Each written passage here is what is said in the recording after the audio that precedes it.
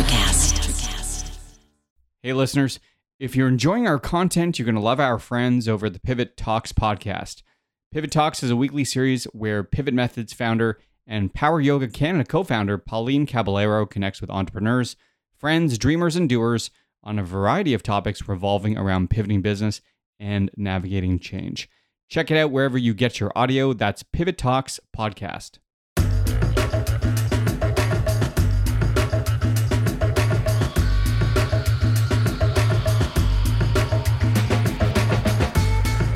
This is E2 Entrepreneurs Exposed, the podcast where we speak to all kinds of entrepreneurs and creators doing amazing things in business and beyond. After some much needed time off, E2 will be back with new episodes airing this month. But meantime, you guys loved this conversation with Connie Steele, so we are re-airing it here today. Connie is the co-founder of Flywheel Associates, host of the Strategic Momentum podcast, and author of the new book, Building the Business of You, a system to align passion and growth potential through your own career mashup. Did you know that 64% of millennials have a side hustle? That number is a whopping 70% for Gen Zers. We explore what this means for the future of work, as well as other great topics, including the notion of fluidity, the importance of a portfolio career, diversifying one's passions and interests, what networking has become in the wake of the pandemic, and way more.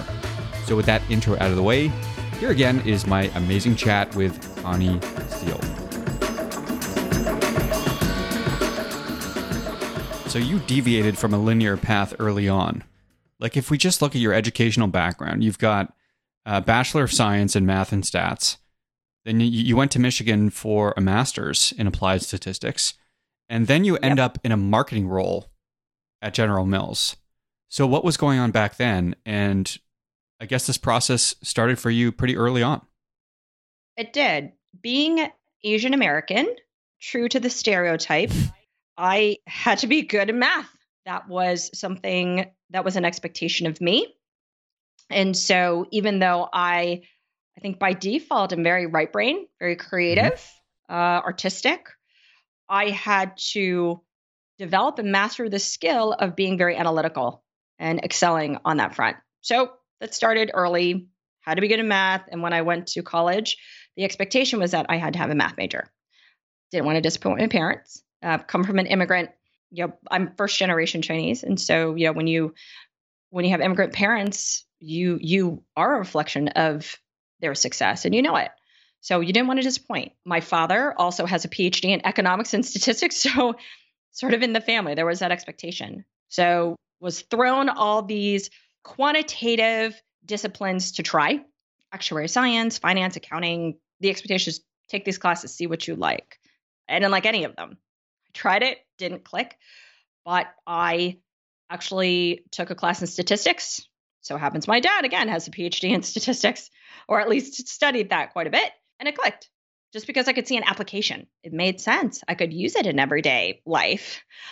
So that was my other major, but I didn't know what I wanted to do with it. I had no clue. The expectation was that I had to go to grad school because it was very clear to my parents that that progression of higher education was the pathway to success in terms of a solid, steady job that would really provide, the stability and somewhat prestige, I guess. So true story, my junior year, I went to the library and looked at vocational books to figure what in the world I could do. And I stumbled across marketing, read about it. I loved it based on what I read.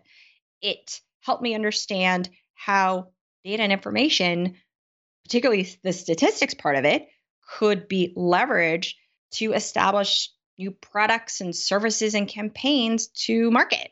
All those things that you see on the shelf, there's data behind it. And I loved the creativity that went into it.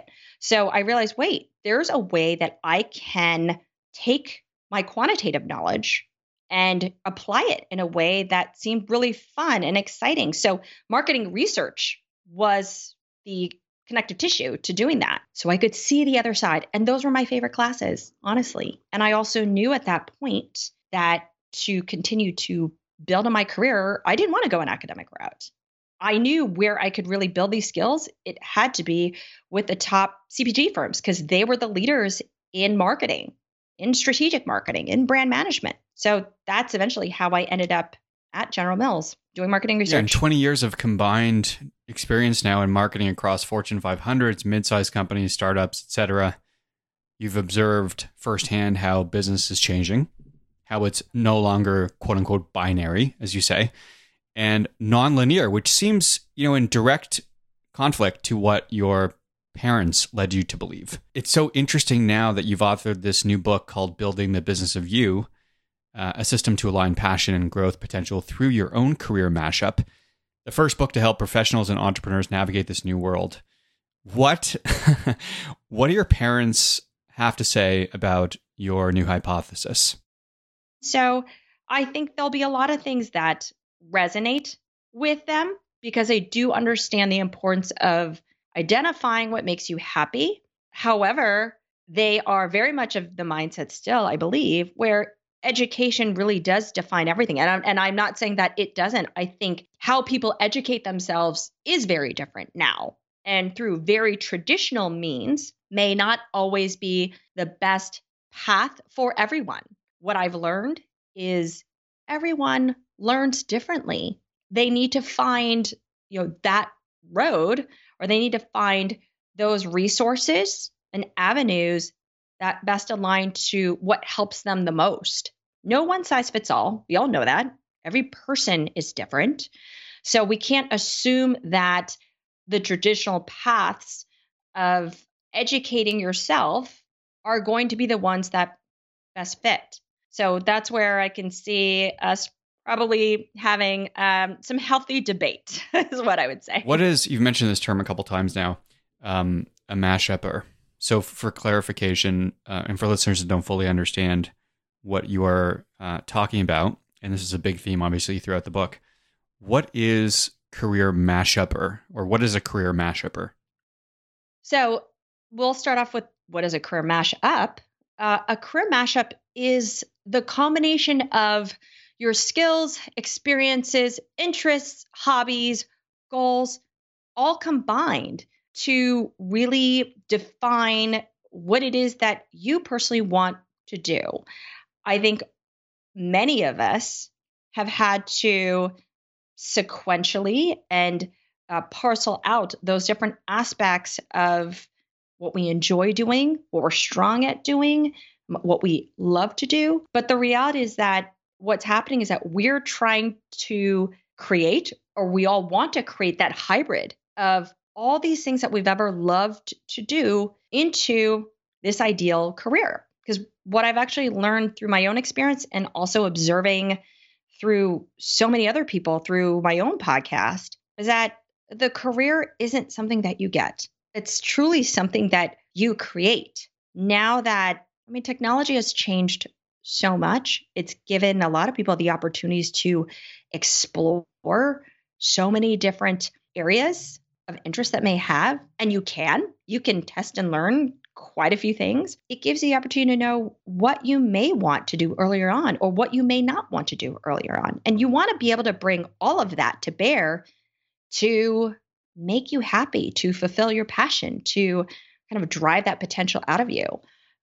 So the career mashupper is that person who's been able to bring all those experiences and skills and so forth to bear, whether that is in a single job, meaning maybe you've worked in multiple industries and your job is a product manager, for example.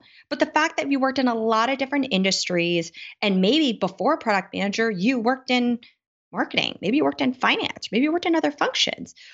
You bring a unique lens to the job that you're doing such that you will think more outside the box.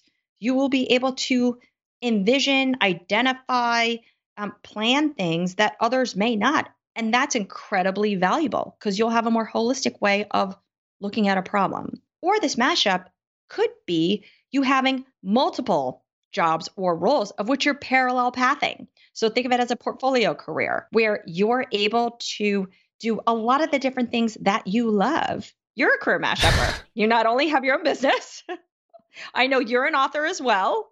You're also a podcaster. You have lots of different experiences that you bring to the table, but you also have a lot of activities that you have probably going at any point in time. And that fulfills all of you. Or I think everybody is looking to find those things that can reflect their whole selves and fulfill them at the same time. The typical criticism for somebody like myself or any of these career mashuppers that are out there is that, said individual A or B, that person just isn't focused. They don't know exactly what they want. But as you outline in the book, this trend has almost taken over the previous trend or thinking around getting a cushy job, rising up the corporate ladder, etc. And now we're seeing more and more examples of this. Absolutely. Well, I think the macro factor that is occurring, which has led to people trying to find their own career mashup or establishing their career mashup, is this notion of fluidity. And so what do I mean by that? Is that if you first look at how people have been changing in their mindset and what they want, it's been this shift from conformity, as I mentioned. Back 20 years ago, it was all about, identifying yourself to be with a particular company, right? So you were a reflection, or at least your success and your stature was, well, what company do you work for and what do you do? Now it's about who are you personally? So how that's all transpired, again, from a personal side, is that, we now have common terms and acceptance of people being gender fluid. There's gender neutrality, shifting roles in a household where many women now are the breadwinners. And you have men who are serving as, the primary caregivers for their children. You have more what I call race fluidity. There's more, biracial, multiracial children and people around the world. My kids are half Chinese and they're half white, and they do actually just switch back and forth. They're saying, well, because I'm Chinese, I am good at this, or, well, if I'm white, then I'm this. And it's very fascinating to see. And I've seen that actually with other friends' children as well. I want to come back to something you mentioned related to the portfolio career. Do you see the portfolio career, this idea of having, say, multiple streams of revenue, merging of interests, hobbies, passions, etc., monetizing that in some way, shape, or form, is this the future of work for millennials and beyond? Like, how do you see this manifesting? I do see this being the future of work for millennials, for Gen Zers, because you have to. The pandemic has demonstrated that being singularly sourced is risky. Mm-hmm. If you haven't been continuously learning and iterating yourself, keeping up with the market trends, you find many people now feeling trapped, concerned, maybe behind the eight ball. Like, how do I pivot? Being scared to pivot because they haven't seen or they haven't prepared for change. Millennials have experiences early on because of the recession. We know that, I think it was in a Bankrate survey, 64% of millennials have had a side hustle or have thought about a side hustle in their career. They figured it out. In fact, for Gen Zers, it's over 70%. They have seen that there's another way to fulfill their passions, and they start off with a side hustle. Maybe that side hustle turns into their full-time gig, but it's a way to manage risk, almost de-risk their career. But at the same time, it's a way to express their individuality and define their own brand.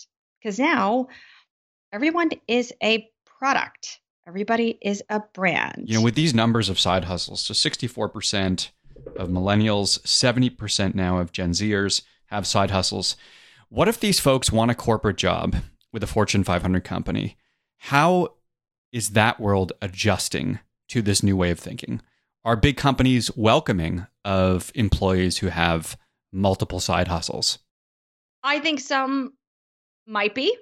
I don't believe a majority are, for the reason that they are still thinking in a way around conformity.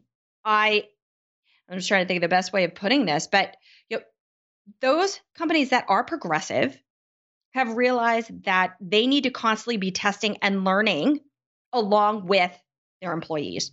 I think companies are still trying to figure out what they need because it's changing so fast. It's hard to change. Large companies typically default to what they know. Reason being is that many people who are in management positions or leadership positions may have a more traditional way of looking at careers because they've been more singularly threaded. Mm-hmm. As we all know, there have been a lot of sort of conflicts of sort of mindset and approach between millennial generation and those of older generations. There's been a lack of understanding, I think, when it comes down to it. So, again, probably a long-winded answer, but large companies are struggling. I believe that millennials and Gen Zers see that they have alternatives, that they don't have to start their career path by going to a big company or even a mid-sized company necessarily.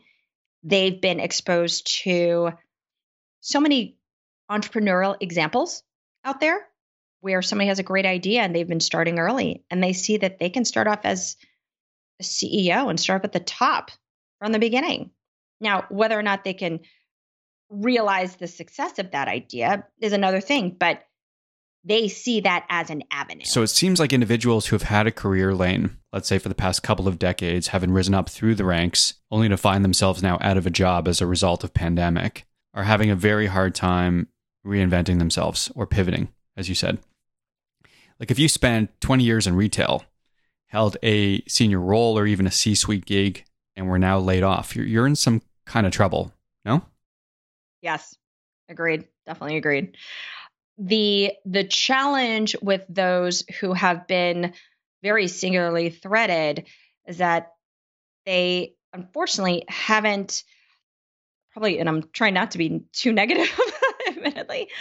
But I mean, this is the thesis you put forth in the book, right? So without filter, let's comment objectively about what's going on here. Those that haven't been able to test and learn throughout their career are at a deficit, because by testing and learning, you are also giving yourself the opportunity to understand what's going on in the marketplace, to be more in touch with the constant changes, to also create new avenues for yourself for opportunities. At the end of the day, we know that technology has completely disrupted industries, in a matter of months and then obviously years. And so people have been left without a job. This has been happening for 20 years. But if there's this tendency to put your blinders on, it shouldn't be surprising that all of a sudden, wait, I haven't upskilled. I haven't looked at what else is out there. And now you're in this unfortunate situation. So, well, what do I do next? A lot of that comes down to having fear of trying something new. And when you have realized that your life and your career now is a constant beta, that uncertainty is the new certainty, particularly now during the pandemic, you're going to be constantly in this mode to continuously improve yourself in all different ways, to expand your network, to expand your skills, because of the fact that the world is changing so fast. Or you need to start thinking of yourself as a business to define your unique position, define the value that you can add, determine the areas that you can play in, and then subsequently set forth a strategic plan to get there. So you're applying your business skills to yourself. And I emphasize soft skills in the book for a very particular reason, is that if you look at all of the reports that are out there about the number one skill that employers are looking for, and they recognize this, and even the analyst firms, it's soft skills, communication, problem solving, growth mindset. That is what is going to help accelerate people towards whatever it is that they're looking for. Because let's face it, we all have to communicate. We all have to connect with people. Everybody wants also a human connection. And so hard skills get you so far, but it is those soft skills that are going to truly help elevate you to get to where you want to be. In your research, Connie, do you believe that these companies have a good way of determining whether or not you over-index in these areas? Like, It's all well and good to say we want to hire folks with a growth mindset. We want to hire, folks that are empathetic or have great communication skills.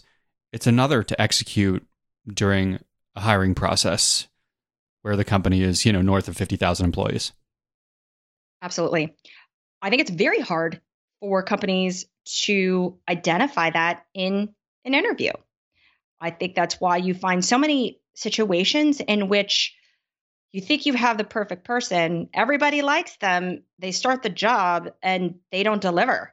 What has been fascinating through these podcast interviews, honestly, I've had the chance to interview some really interesting people who have established their own businesses, or there have been companies who have looked at their hiring processes in a different way, and it is applying that agile / test and learn mindset to the hiring process. One example is this company that I interviewed. The founder, it is a private equity firm. He made $500,000, I think, when he was 18 on Facebook. That said, what they've identified early on, and they use the process of micro-testing to find product market fit for the projects they work on, but they apply that to people. They know that even so they talk to somebody, interviews are not what they're going to use to determine if this is the right person. They have that person do the job, or they test them out to see if it's a fit, because no matter what they say to them, convey their expectations, no matter what that recipient or the potential hire may say, they know that doesn't necessarily translate in the real world. So they test that out. I know for another company that I work with, it's a podcast production company. When they started out, it was all about testing and learning. The CEO, was a solopreneur.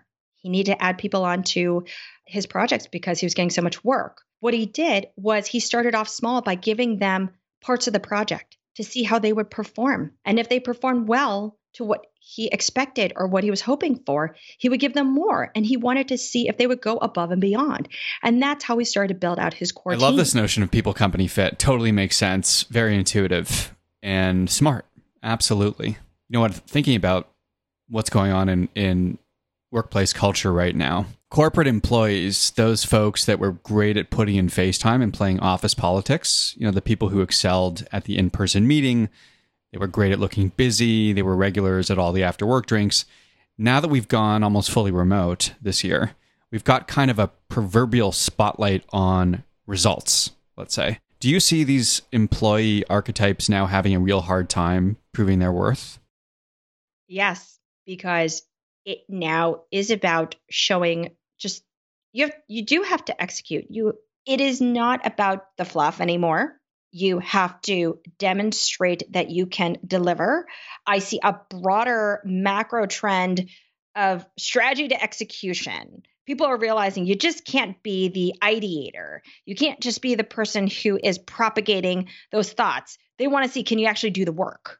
I see that leaders need to be able to think and do simultaneously. For the reason being that how can you direct people to fulfill against a vision, a task, or whatever it is, unless you really know what it takes to do it?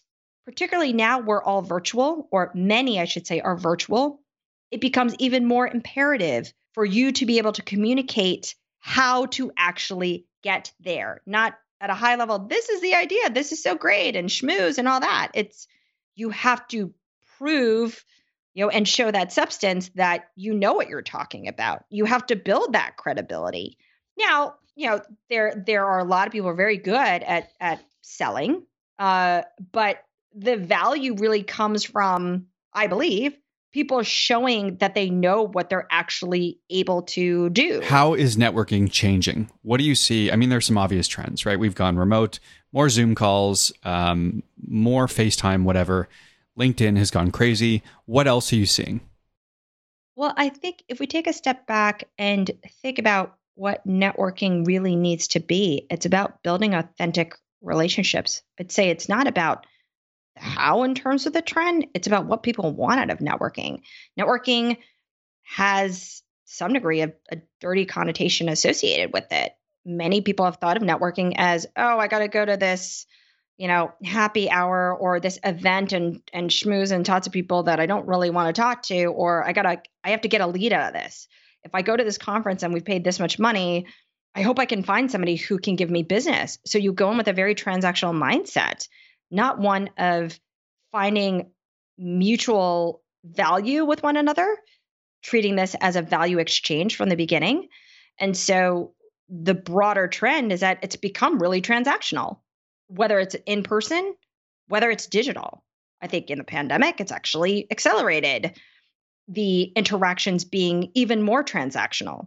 I'm sure you've gotten a ton of LinkedIn requests of people who just want to connect and they're selling you something and you have no idea who they are. Or there have been attempts to connect with you, but you could tell in their first message, it's really all about them. Or even when you connect with them in person, the conversation is all about them. So, but what people really want, and you've seen this on a more macro level, is folks are yearning for true, authentic connections and relationships. As we've moved towards being a more digitally focused society, we've lost a lot of that human connectedness. Find the mutual connection on an authentic level. How can you really help one another? How do you get to know people again such that you like each other, that you want to help one another? That's where the power of networking really comes in. Not let's get reconnected because I have an agenda for myself, which is how most people are operating right now. That's so interesting. When I set out to just go off on my own, I didn't know exactly what that would look like. I just knew that there were other people who had done it successfully before me. I wanted to learn from them, and I knew it required connecting with people and going outside of the current network that I had or reestablishing connections with people that I had. So I had started my own journey of trying to understand networking because until that point, I had only done it to network for the next job, not to build broader relationships to help me in different ways like it is now. So when I went out and just met different people, I was observing behavior, having started off as a marketing researcher, kind of default to that.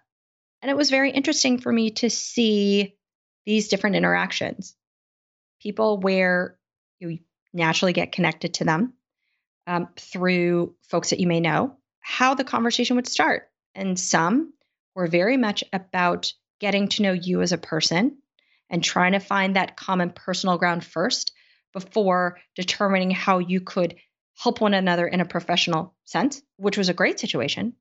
But others where it was very much about the individual, what their successes were. Almost they need to prove how great they were to you first. And then asking, what do you do? And almost probing to see if there was value in continuing or building a relationship with you. Because it's very clear that they were looking to extract something. It wasn't one that was about augmenting this potential relationship with two people who could help one another. It was about extracting, taking, identifying what could I use you for, not what could I help you with. Specialist versus the generalist argument. So we're seeing kind of this devaluing of generalists almost in real time.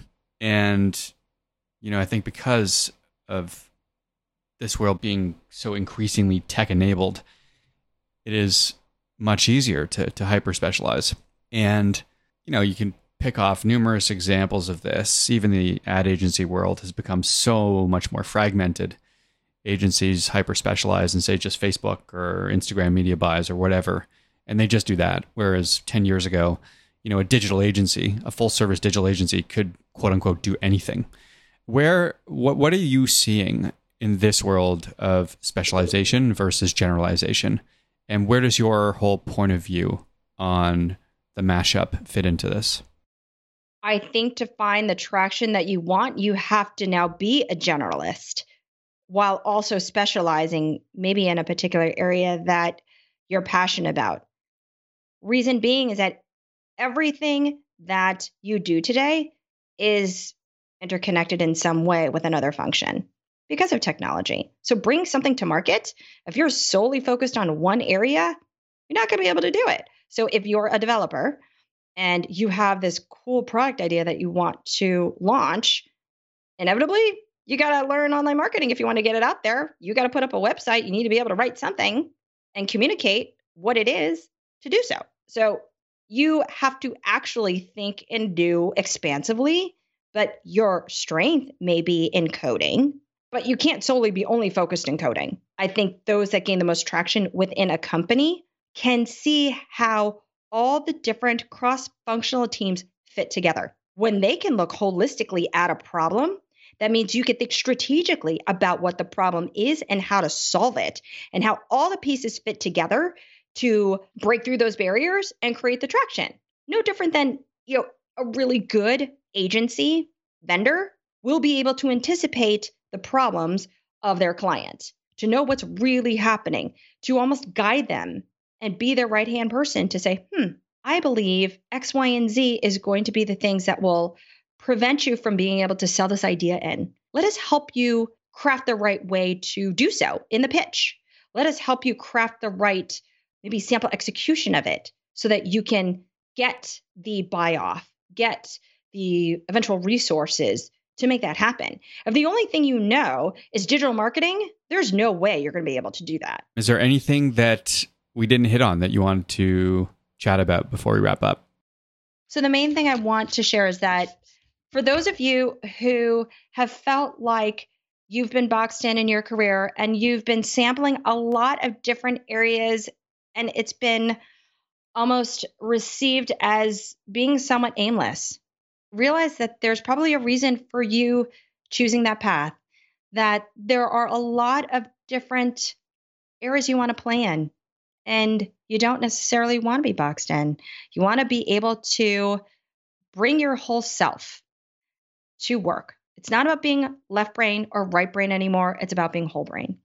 So realize there's something that's driving it, but that you can create a plan and establish an approach to align all these different interests into something that will leverage all of that. They will converge at some point. It may not be clear right now, but they will.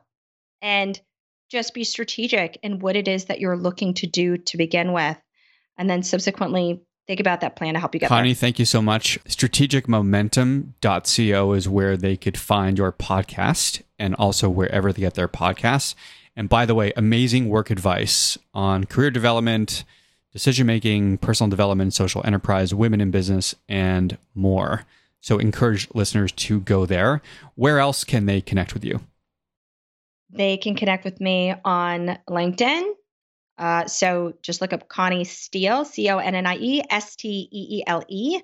You can connect with me on Twitter at FlywheelAssoc, or you can also look at my personal one, so Connie W. Steele, and also on Instagram, Connie Wang. Connie, this was awesome. Thanks so much for the time today.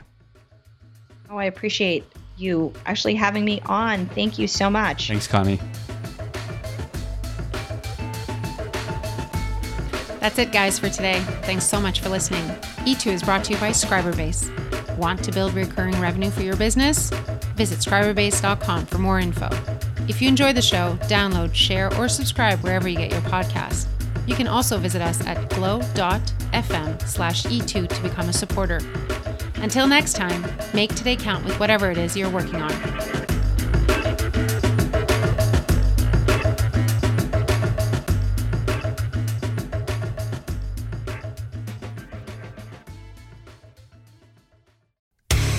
Hey there, I'm DC. I host the rock podcast, Back to the Arena, The Interviews. It's about a 30-minute podcast where I talk one-on-one with a band who has released new music. You can find us on all the best podcast sites like Spotify, Apple, Google, iHeartRadio, and more. If you're a rock fan like me, subscribe today to Back to the Arena, The Interviews. Electricast. Welcome to Ringside with Ray and Prince. My name is Ray Leonard Jr. Oh, is that the set? No, that's just my dad. My name is Prince Daniels Jr. Daniels again with a big hole. Touchdown. On this show, we come to humanize Athletes, entertainers, business executives. We're going to see what makes them tick. Tuesdays, 10 a.m. Pacific time on Spotify, Apple, Amazon, and wherever you get your podcasts. We'll see you there. Peace and power. Electricast. Electricast.